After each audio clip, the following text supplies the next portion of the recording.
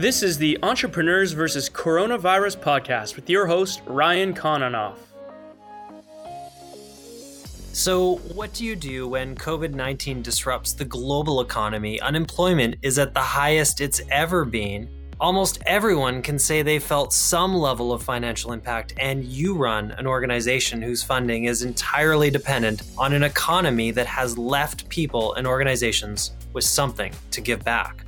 Well, that's exactly what Dan Murray, CEO of Opportunity International Canada, faced this spring as COVID-19 began to disrupt businesses and commerce as we knew it here in Canada. Opportunity International Canada is a microfinance not-for-profit with a simple mission to empower those living in poverty to transform their lives and their communities. In this next interview, Dan shares how Opportunity has had to pivot in order to continue to raise funds to support the needs around them in the developing world, in places where people don't live paycheck to paycheck, but rather often day to day. What's remarkable about Dan's story is the fact that they were already a remote company with staff spread out from coast to coast, and yet, like everyone else, they had to find ways to adapt their organization to the changing world around them. Dan talks about their strategy for ensuring his people were better connected to each other in this unprecedented time, to how his organization is supporting the mental health of his people too. Dan shares how he challenged his team to find a way to press on with innovation. And the result?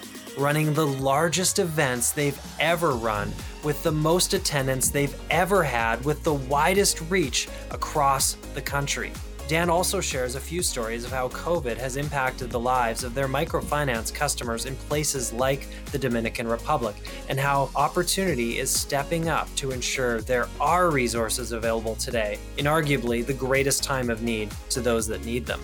One more thing that I need to say before we jump in is that this next interview is a special one for us at ClearBridge, because Opportunity International is our partner in the one-to-many microlending initiative that we launched in November of 2019. And you can learn more about that at clearbridge.ca/one-to-many. And so it goes without saying that we've been working closely with Opportunity over the past few months as we continued to invest in each other to ensure operational stability, support for each other, and success on our individual missions. And so without further ado, let's jump in and learn more about Dan's story with Opportunity International Canada. Dan, welcome to the Entrepreneurs vs. Coronavirus podcast. Great to be here. Thanks for joining me today. For those that haven't heard about Opportunity International, maybe let's start there. Tell us a little bit about Opportunity, what you do. Who does the organization serve? How many people do you have? Just give us a little bit of an introduction that way. Sure. Well, Opportunity International is an organization that's coming up on its 50th anniversary, actually next year. It was founded in 1971. There was actually sort of a Canadian-American nexus that did it. There was a fellow that was working in Colombia. He was working, with poor people in the country. And a lot of the charity work was grant-based, but he felt that it was just not sustainable. You always have to keep coming back for more. And he came up with the idea of a small loan to a farmer so he could buy a cow, repay the loan, and move from there. And it was just an amazing concept that really caught on. He was back in the US sharing this, caught the attention of a kind of a Wall Street banker who suddenly felt that he'd found his life mission. And so he brought the discipline of banking, if you like. I sort of call it the discipline of a banker with the heart of an NGO. And the concept is really quite simple. And it's financial inclusion with dignity and training for people in the world who are living in poverty, but have an idea, they're entrepreneurs in their own right, but they simply are excluded from accessing financial services of any kind. And, can you imagine trying to run your own business here without access to a revolving line of credit or a loan here and there? But banking services, loans, savings, insurance, these things were simply not available to the poorest. And so the idea was microfinance. How do you bring financial services as well as training to people who didn't have access to it so they could basically create their own workspace and provide for their families? So that's a simple concept. Opportunity International Canada has been around for about 21 years. We started in 98, 99, and we're part of a global movement. There's 5 countries the US, Germany, Australia, UK, and Canada that together are working in about 22 countries around the world. And our vision is really a world in which all people have the opportunity to achieve a life free from poverty with dignity and purpose. And we accomplish that by providing financial tools and training, access to things like loans and savings and insurance to empower people living in poverty to transform their lives and their children's futures, and in fact, entire communities.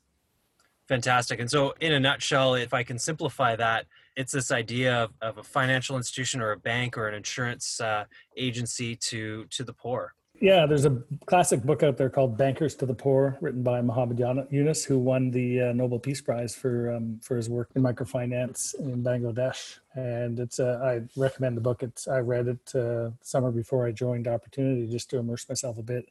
But really, it can be a small loan. I mean, I've heard amazing stories of a $10 loan being the beginning of an amazing journey where an entrepreneur, she'll invest that, make some sales, repay the loan, take out a bit more, grow her business, and just move from there. And it's the empowerment and the dignity. I mean, for me, it really speaks to dignity and empowerment. You know, if you think about coming to somebody and asking for food so you can feed your family, I mean, if you have to do that to survive, you do whatever you have to do, right? But if you can gain access to, you know, a small loan so that you can start or grow your own business and pay the loan back, generate enough revenue to feed your family and to invest a bit back in the business so that it keeps growing, you suddenly have power over your future. And so you multiply that by millions, and it has just an incredible impact at a global level. And speaking specifically about Canada here, how large is your team and where are you based out of here in Canada? Yeah, well, the Canadian operation a couple of years ago actually went completely virtual. So we shut down the one office we did have in Toronto because only about 3 of the then 10 to 12 staff were using that office. Our team is distributed across the country. There are 14 of us at the moment, so we're a fairly lean and mean team. We have staff from Eastern Ontario all the way to Victoria, and working in a variety of roles from fundraising to back office operations and program design and implementation and monitoring.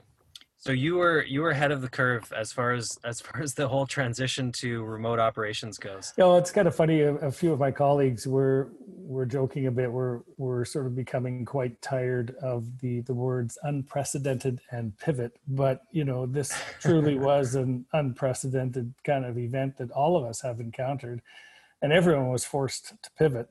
And we've had to pivot on so many levels, but the one area we didn't really have to pivot is our, regular operations, because I've been using Zoom since I joined the organization. I remember I left another not-for-profit to take the helm at Opportunity Canada in November 2018. And I had my first staff meeting by Zoom, and there were 14 faces around the screen. And I remember going into that thinking, how is this possibly going to work? But it was interesting. Within 5 minutes, it's like I didn't even notice, I was on a computer. It kind of felt like you're around the table, and the fact you can see people's faces and share. So, I mean, it does have some limitations, but it's been great for us. It's allowed us to operate in 3 time zones right across the country. And we have staff meetings, team meetings, group meetings, meetings with donors, and everything is done, on Zoom. So that, you're absolutely right. We didn't really have to pivot in that regard. Fantastic. So let's talk a little bit about your fundraising models and then maybe how you deploy that capital or cash flow to help serve your mission. Sure. We are a charity, so all of our operations are funded through fundraising. People make donations to Opportunity International Canada. They do receive a tax receipt for that. We are largely focused on what we call the major donor and corporate partner side of things, as well as events. We have a small number of what we call smaller monthly donors that also help. They're people who just believe in what we do and maybe give us $50 a month or something like that. But the lion's share of our work is really focused on entrepreneurs, business people who really understand the idea of microfinance, the power of it. And so our fundraising model is largely relational. It's presenting the concept of opportunity. Often we look for ways to give people an experience. We conduct these visits to the field that we call insight trips, where 10 to 15 people will join a staff member and head down for 5 days to one of the countries where we serve, have a chance to meet our Microfinance Institute partner there, as well as meet some clients and hear their stories firsthand. Nobody who attends one of those comes back unchanged. It can be just incredibly inspiring and impactful to see. So we look for a variety of ways. We have a powerhouse fundraising team, very proud of them. They've pivoted. At the beginning of March, when it was obvious that things were being shut down, I called a staff meeting and I said, look, all travel's canceled. All of our events are going to have to go virtual. You guys are going to have to think your way through this and find a way to either virtualize existing events or come up with completely different concepts. All of your meetings with donors are not going to be over coffee anymore. They're going to be by Zoom. And they've jumped into that with so much passion and enthusiasm. Great team led by the VP of Philanthropy, Doris Olafson, who lives out in BC. And she has a team of directors across the country who work by province. And they've done amazing things. They took a Calgary golf event and they changed it. They said it's not a divot, it's a pivot, and actually did an hour-long online golf event where we went hole by hole. It was all virtualized, telling different stories about the work we do. But what was interesting is we had more people attend that than would actually show up at a golf event. And it was actually quite engaging and inspiring. And the next thing they're doing is they're actually doing a virtual insight trip. So in August, we're going to give our donors an experience that they will not forget. They can buy first class, business class, economy seats. They're going to get an experience box in the mail that kind of connects them with the countries we serve. And we're going to visit all of the countries where we serve. So Haiti, Dominican Republic, Nicaragua, Honduras, Colombia, India, and Ghana. And over about a 80-minute period, it's going to be quite an immersive experience. And what's interesting for me is that I think we'll probably retain that post-pandemic, because we expect 250 people to participate in this, whereas we can maybe in best of time bring 15 down on an actual real inside trip. We'll still do those, of course, but for now, I'm just really proud of the team. So the job of fundraising, as you know, is to connect the inspiration of the mission itself, the changed lives that happen because of this work, with people that have the resources to help us make it happen. So our donors are really partners in this work. We couldn't do it without them. They, in some ways, were like an extension of them. This is their vision, and we help carry it out by designing these programs in the field. So we raise money through private donations, through corporate partners. We have corporations who will choose to work with us because it gives an opportunity for their employees to directly engage in something meaningful. It's a bit of a CSR commitment, but this could be very an engaging experience for employees, which, if you've read the book Corporate Karma, is a really important part of the sort of bottom line. There's more than just dollar profits, but there's what's the purpose of the company from the point of view of giving back to society. And so I look at us as providing an opportunity to companies to have a social meaning and social impact, in addition to the very important profit goals that they have as well. But we also run, as I've said, a series of events. These funds come in, and we use them to work in the countries where we serve. So I've mentioned a number of those countries, and the funds can either be used as loans. So we'll send loan funds down. It'll be an asset that sits with a microfinance partner. Everywhere we work, we partner with a local organization, a microfinance institution. They are always either an NGO or a co-op bank. They exist to serve the poor, and their values aligned with us. And so we work with them. We'll provide access to loan funds. So maybe transfer down, $250,000 of loan funds, which becomes an asset. Those funds are then loaned out. They have a series of relationship and loan officers who, almost like a combination banker and social worker, who are out in the field connecting with our clients, who are sometimes the poorest of the poor, but they have an idea and they just need access to some funds. So these funds become a part of that loan portfolio. In addition, we'll send down funds that can be used for operations like training, maybe a branch expansion. We'll partner with these organizations to help them expand their reach into rural communities so that you can reach more people that with the work we do.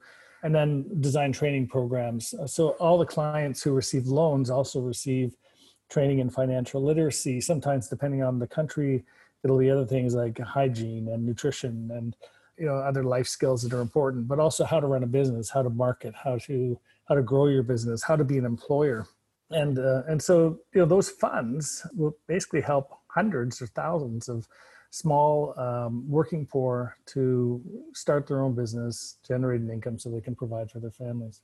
That's remarkable. And Dan, just before we get into coronavirus, can you give us a bit of background on yourself? Like, how did you get into the role that you're in today, leading the Canadian operation for Opportunity International? Yeah, it's interesting. This role for me feels like the convergence of everything I've done in my career up to this point. My background is actually electrical engineering. I did a bachelor and master's in electrical engineering at the University of Waterloo.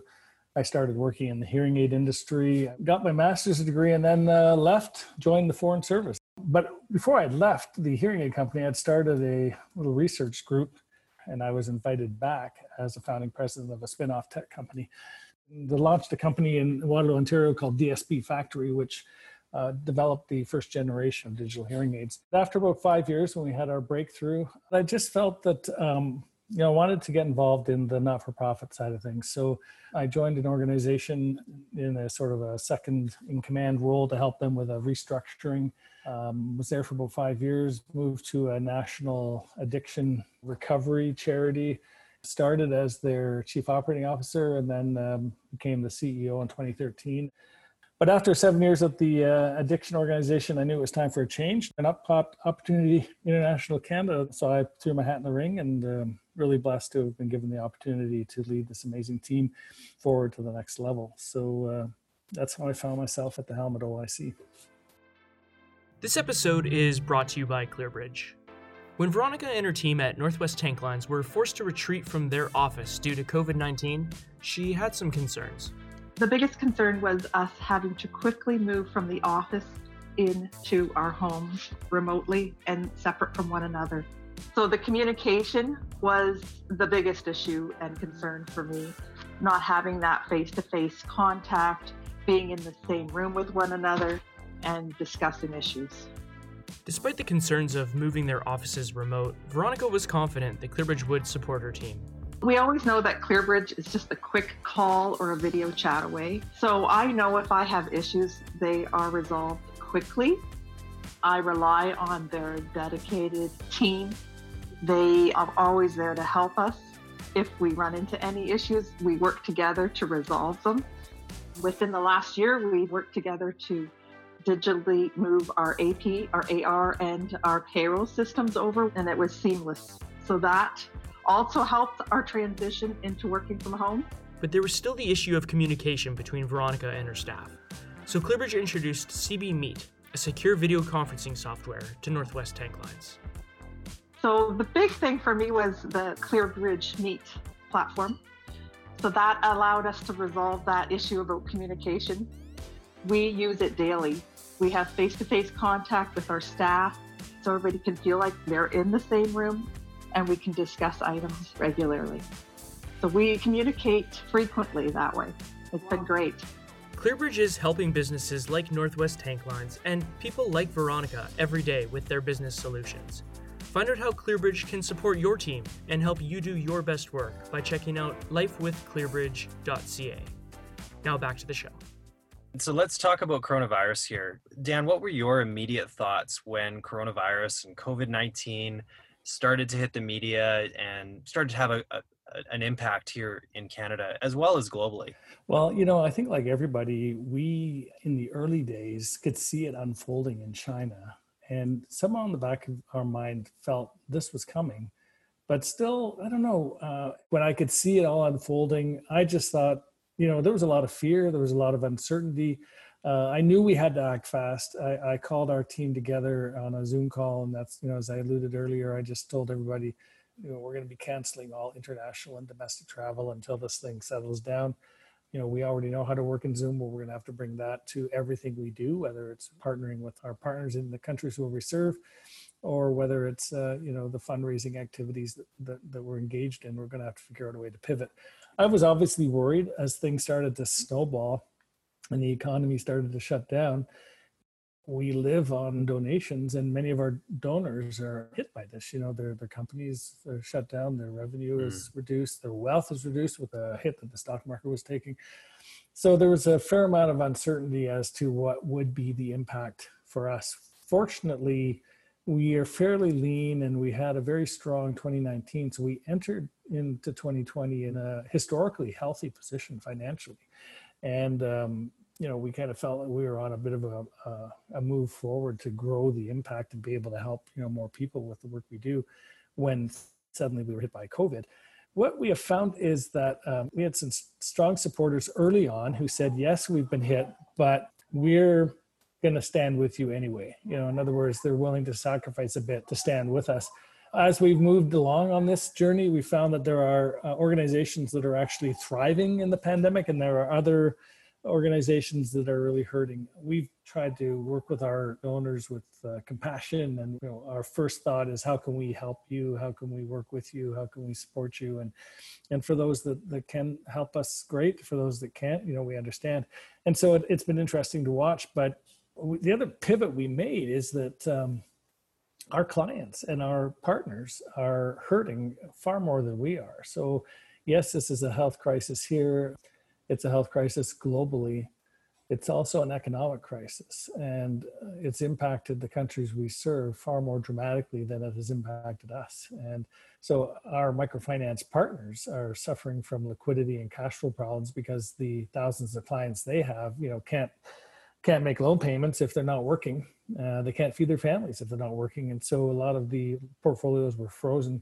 So we had to very quickly adapt as well and say, if all the other programs that we were looking at supporting in the coming year, we really just want to back off on those and focus primarily on raising funds to help our partners survive this. And our donors responded. So we've actually had a giving level so far this year that exceeds giving levels in previous years, year to date, as people have responded, so that we can step in and send funds down to our partners to help them with their liquidity, which in turn helps them to be there for their clients. And there's just been a lot of great stories of clients most of our clients are women. A lot of them were fairly new clients, say in the Dominican Republic, with the micro leasing program we have there. They had just started their little business and they weren't making enough to even make ends meet. And so our partners were putting, grocery care packages together to provide, some food and that sort of thing. So I would say we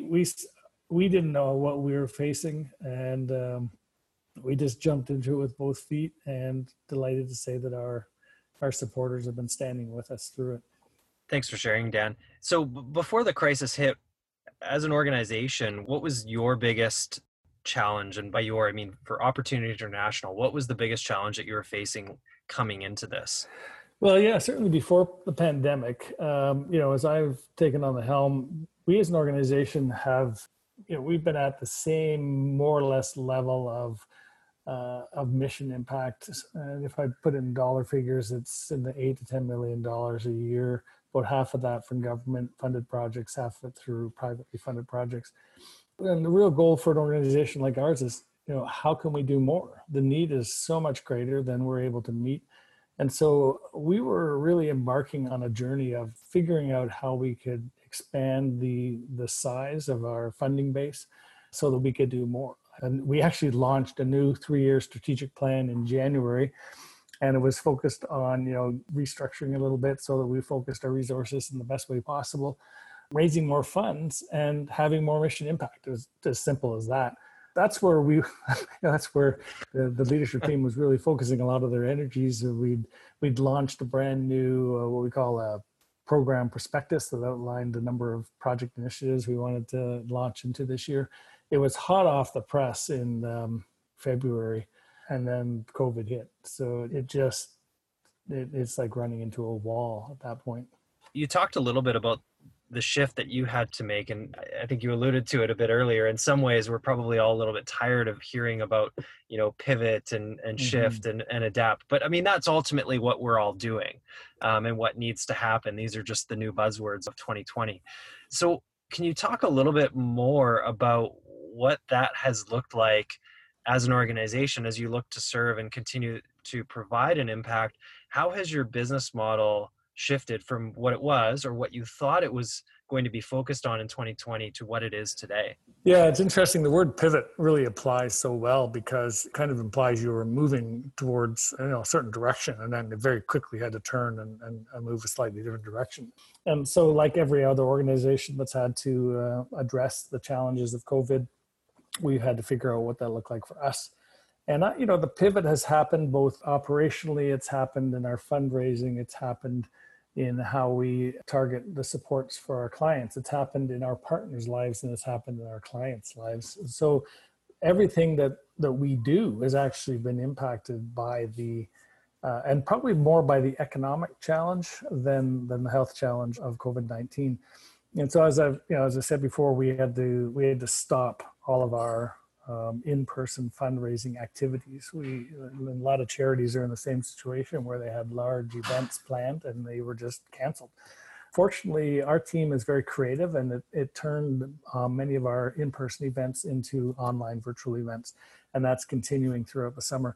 We also are very relational in our fundraising. So, what we've found is that people are available, especially in the early days. I think people are a bit tired of hearing about COVID now, but in the early days, if you needed to meet with a donor, you worked for weeks to find a time to have lunch or coffee or something. And now it's a quick email, hey, can I meet you over Zoom? And you've got a meeting the next day. We also found that we can do larger events where we can get more people to attend because we're just asking for an hour and a half of their time. It doesn't matter where they live. So it's actually enabled us to leverage much greater impact in terms of reaching people with the work we do. So we've had to pivot on how we fundraise. I've stopped a lot of the work that we were doing on our strategic plan and the operationalization of that to focus strictly on keeping the team, keeping the morale up. Invest for the first 3 months of the pandemic, we doubled the number of all staff meetings. All the various sub-teams meet on a regular basis, and I tried to sit in as many of those meetings as I could.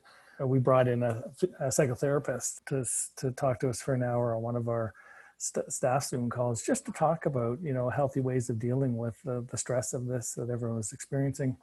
We had to look at our own financial picture and make sure that we were healthy. I was prepared to take a pay cut and do whatever we had to do if we had to do it. Fortunately, up to this point, we haven't had to. We did benefit a little bit from the government subsidies on the wage side of things for a few months when our fundraising was down. But and since we made our appeal to help our donors, or to help our partners rather, through this time, the fundraising has been so strong we don't qualify for the wage subsidy for a few months there. But that's probably good anyway. The work we do in the field is the most important thing. When you think about a micro bank serving 15,000 clients and all of a sudden for 3 months, those clients aren't working, there's a line in the work we do that said, stay at home means starve at home. And, because often many of the clients we do have, the work that they do that day is putting the food on the table that night. And so if they can't feed themselves, they're not making loan payments. That's creating, massive financial challenges for our microbank partners because they're not like large banks with huge reserves. So the loans that they issue and the interest on those loans is what pays the salary of the staff. And, so it's a sustainable model, but when it takes the hit of the pandemic, it's created stresses all along. So that's why we totally pivoted our program orientation towards helping our partners survive through this time. The best thing we can do for our partners is to stand there with them and provide the funds they need so that they can get that money into the hands of their clients so that they can start working again. People have a lot of energy, a lot of drive. People that we serve, they've learned how to survive in situations far tougher than any of us could have. I say that if microfinance is one of the most sustainable ways to journey out of poverty. And if it was important before the pandemic, it's even more important post-pandemic. There's a risk that this pandemic will introduce more than 100 million people back into severe poverty, the kind of poverty where you don't have enough to eat. And we just don't want to we don't want to lose a decade of gains that were made in poverty reduction. And when we talk about how this started to hit us in March, and day by day we were learning more about the impact that this was having and the impact this was going to have as things started to shut down. And now that we're coming into summer, and by the time summer wraps up, we'll be into this for 6 months as far as Canada is concerned. What do you see as your greatest challenge when you think out 6 months or out another 12 months as we start hearing about the second wave, or what this may look like as far as the future of our global economy and banking and lending and just the general change around society as a whole? Yeah, I think we're all sort of in this waiting period to see just how bad it might get with the second wave. We don't know what the economic recovery is going to look like. Nobody does. It's definitely not going to be a V. Certain sectors are thriving, others are there's gonna be permanent structural change, and it's had this whole groups of people that are unemployed that are gonna have a real tough time. I think it's going to introduce major social changes, things like a guaranteed minimum income which would have been like politically impossible perhaps to make, even a year ago. Yeah, I saw an article where I think former Prime Minister Brian Mulroney was recommending, that the Trudeau government actually consider a guaranteed minimum income. Things like the CERB, if we pull them away, and then suddenly people aren't able to pay their rent and put food on the table, and not for lack of trying to find a job. So we're probably looking at social structural changes in our country that perhaps may be for the better. It depends, on your perspective. But I do believe the economy will recover. I think entrepreneurs in particular, are very creative, and we're resilient. Canada's a resilient country. I do believe we'll bounce back. The partners that we work with are very resilient as well, our supporters and donors. And so I'm mildly optimistic that we'll make our way through this and be able to kind of keep things together and be there for our partners. But I'm obviously concerned, like everyone else, that if there's a second wave, and if the economy continues to lag, that's obviously going to affect our ability to do the work we do. And so in the back of my mind, I'm always concerned about what's that going to mean for us. So we're just trying to stay ahead of the curve. We're not a business, we're a charity. We need to be as entrepreneurial and creative as anyone else. And so we're doing everything we can. This virtual inside trip, I think, is a brilliant idea that our teams come up with. And I think it's going to tap into resources that we wouldn't otherwise see available. We're looking this fall at doing a number of events, sort of a hybrid blend of virtual events and in-person where possible. There's a whole stream of things called Dine with Dignity, which might be a small group of 10 people getting together and hearing stories about what we do. We've created a video that tells the story of another client in a really compelling way that, nothing really communicates what we do better than hearing from one of our clients directly as to how, the access to these services has changed their life and made it possible for them to provide for their family. So we're just determined not to sit back and wait for the things to hit us. We want to get ahead of the curve on this stuff, because at the end of the day, for us, it's the mission. Like if we can't do our job here and raise the funds we need to do, then our clients are the ones that are going to suffer. And we just simply can't let that happen. So we know the resources are out there. We just have to find different ways to access them. And we're going to turn over every rock and try everything possible that we can within the limitations of social distancing to get the word out is what we're doing, and grow that base, at least keep the base the same so that we can stand with our partners during this time. So Dan, you've talked a lot about innovation or adapting, pivoting. We use that word a few times. How are you maintaining that mindset as an organization around innovation? Like, how are you rallying your team? Because I know you've got a great team behind you there at Opportunity, but how are you driving that innovative mindset forward on a day-by-day basis inside the organization? So one of the things I really find is really important is empowering and encouraging the team, that they're way better positioned than I am to come up with the creative ideas that they need. That's their job, and they are a dynamic, creative, energetic, entrepreneurial bunch. And so the best thing I can do sometimes is, encourage and get out of the way. And so we do meet regularly, and it's important to celebrate the wins. But I think everyone in our organization does what we do because we absolutely care about the clients we serve. And I think that's probably what drives the innovation. You have to have a why, right? And for all of us, our why is any number of clients that we've met personally and seen the difference that the work we do makes in their lives. And we know that if we don't do our job, then they're the ones that are going to be left behind. And so I think that is the sort of engine of innovation that makes us go that second mile to find that different idea, that different way of doing it. And it's not rocket science, but it does require a certain passion and a certain drive and a certain commitment. And, I can't say enough about the team that I do have. I've often said if it depended on the leader, if it depended all on my skills, then we'd be done as an organization.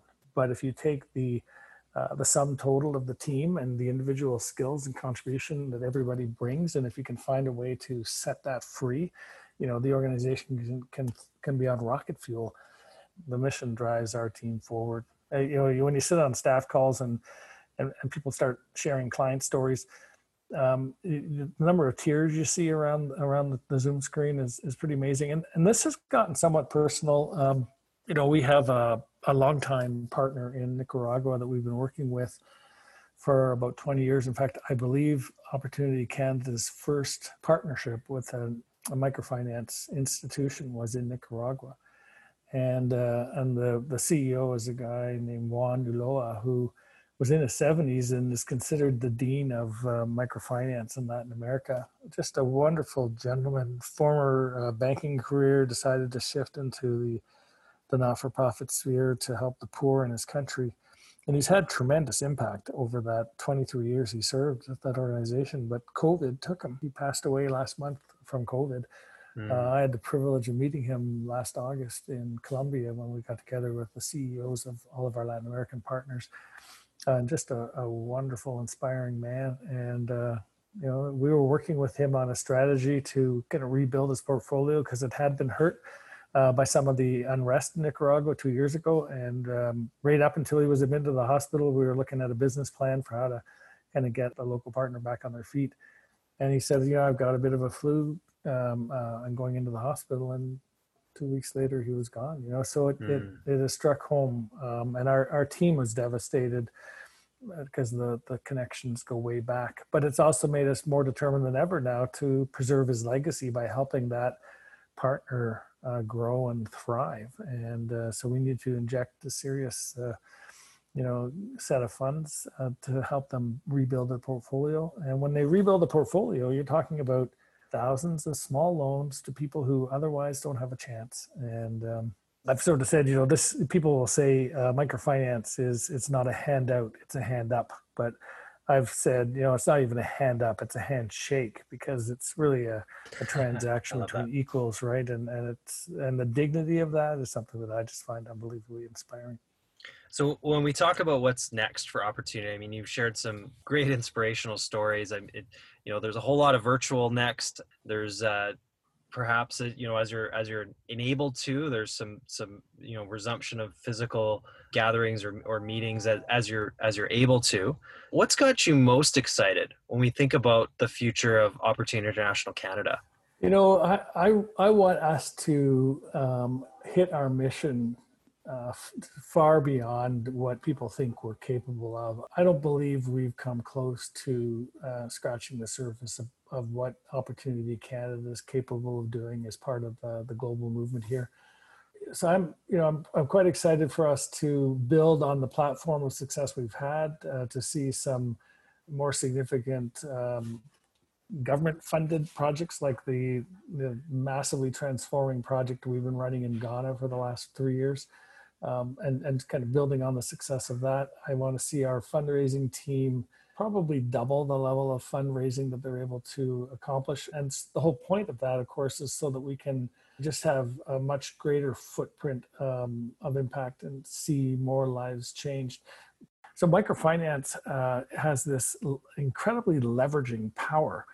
And we've seen it now venture, out what I would call moving laterally as well as vertically. So vertically, down into the ultra poor, as I talked about in Haiti, but also up into what we call micro SMEs, where it's a small business, a small to medium sized enterprise, micro level, where we're helping one person run organizations grow so that they are able to hire 3 or 4 of their neighbors.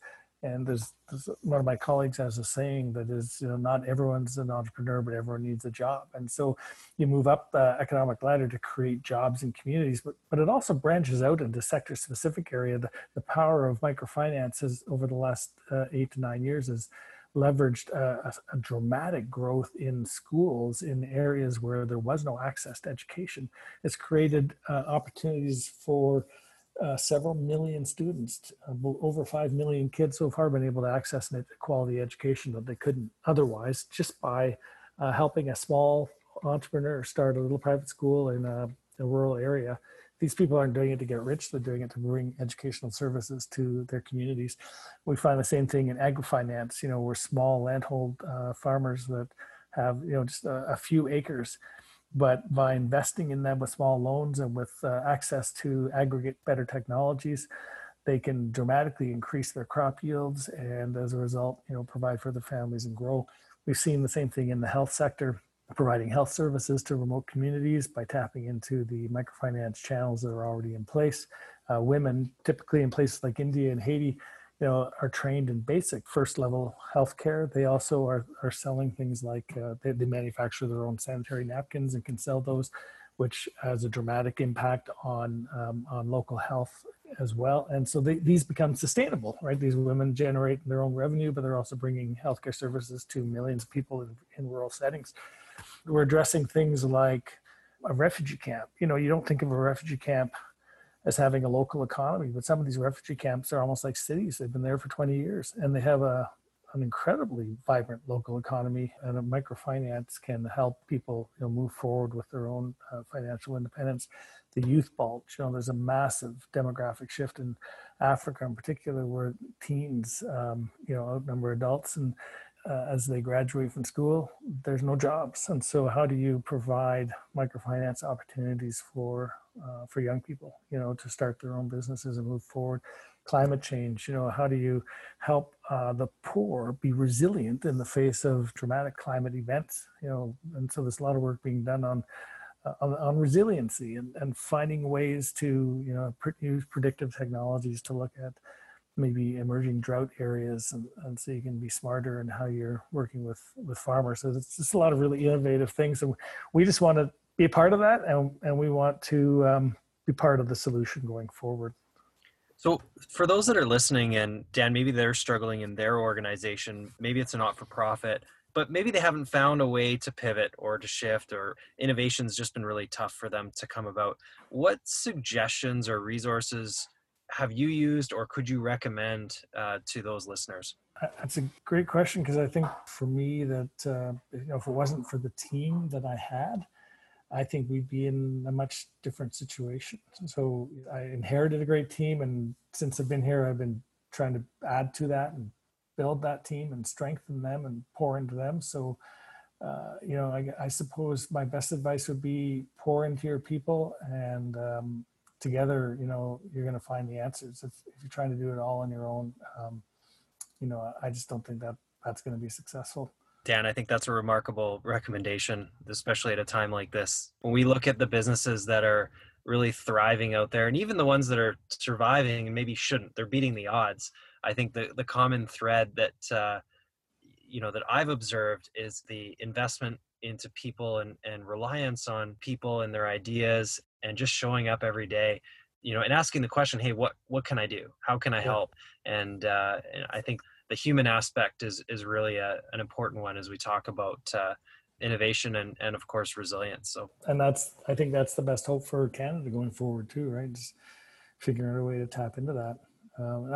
I just love the a lot of the changes that have been coming about, or at least the pressures for change around Black Lives Matter and diversity challenges, that people seem to fear diversity. But, I believe if you open up opportunities for people that haven't had access to it, it actually causes the economy to grow, and it creates more opportunities for everybody, right? It's not a zero-sum game. I think people tend to look at things like it's a zero-sum game. It's either I get the opportunity or you get the opportunity. But I think if we all get the opportunity, the pie grows and everybody gets a chance to kind of move forward. So, and it's very much about people and dignity and empowering folks so they feel like they have a seat at the table. Absolutely. Well, hey, Dan, thanks for being on the show. 2 final questions for you. The first one is, how can we support Opportunity International? If someone's listening, they want to get involved, what's the best way to get involved? Well, certainly, go to our website, which is opportunityinternational.ca, and there's lots of information there. There are events that are taking place across the country, typically Ontario and westward, although now with many of the events being virtual, there's no geographic limitation to participation in many of them. But get on the website, there's just a wealth of information there that you can read to learn more. Reach out to me or anyone else if you want questions, and as you try to do your own research on the work that we're doing. And of course, we're always happy to take a donation, but for us, the donation is just part of the journey. We really like to partner with people who believe in what we're doing and find ways that we can help you to experience the amazing impact of helping to change lives around the world. So go online if there's an event that's taking place in your region that you want to join in and learn a bit more. That'll be, you'll meet a few people and hear some stories, and that'll help you to understand even more what we're doing. Love that. Thanks, Dan. And so last question, what's the best way for people to reach you if they want to connect with you, Dan? Well, certainly send me an email if you want. It's dmurray@opportunityinternational.ca. Happy to respond to an email. You can also go on our website and use the contact us facility there and say you'd like to reach out to me. Great. I'm an open door. Fantastic. Thanks so much, Dan. Appreciate you taking the time today. Hey, Ryan, thanks for having me on your show. And it's great to be able to chat. And I do look forward to meeting again in person once we're allowed to do that. Thanks for listening to the Entrepreneurs vs. Coronavirus podcast with your host, Ryan Kononoff. For complete show notes and additional information, visit clearbridge.ca/podcast. Ryan is the founder of ClearBridge Business Solutions. To find out how investing in technology can help your business, especially during uncertain economic times, visit lifewithclearbridge.ca. Connect with Ryan on LinkedIn or on Twitter at Ryan Kononoff. That's RyanKononoff. Thanks for listening.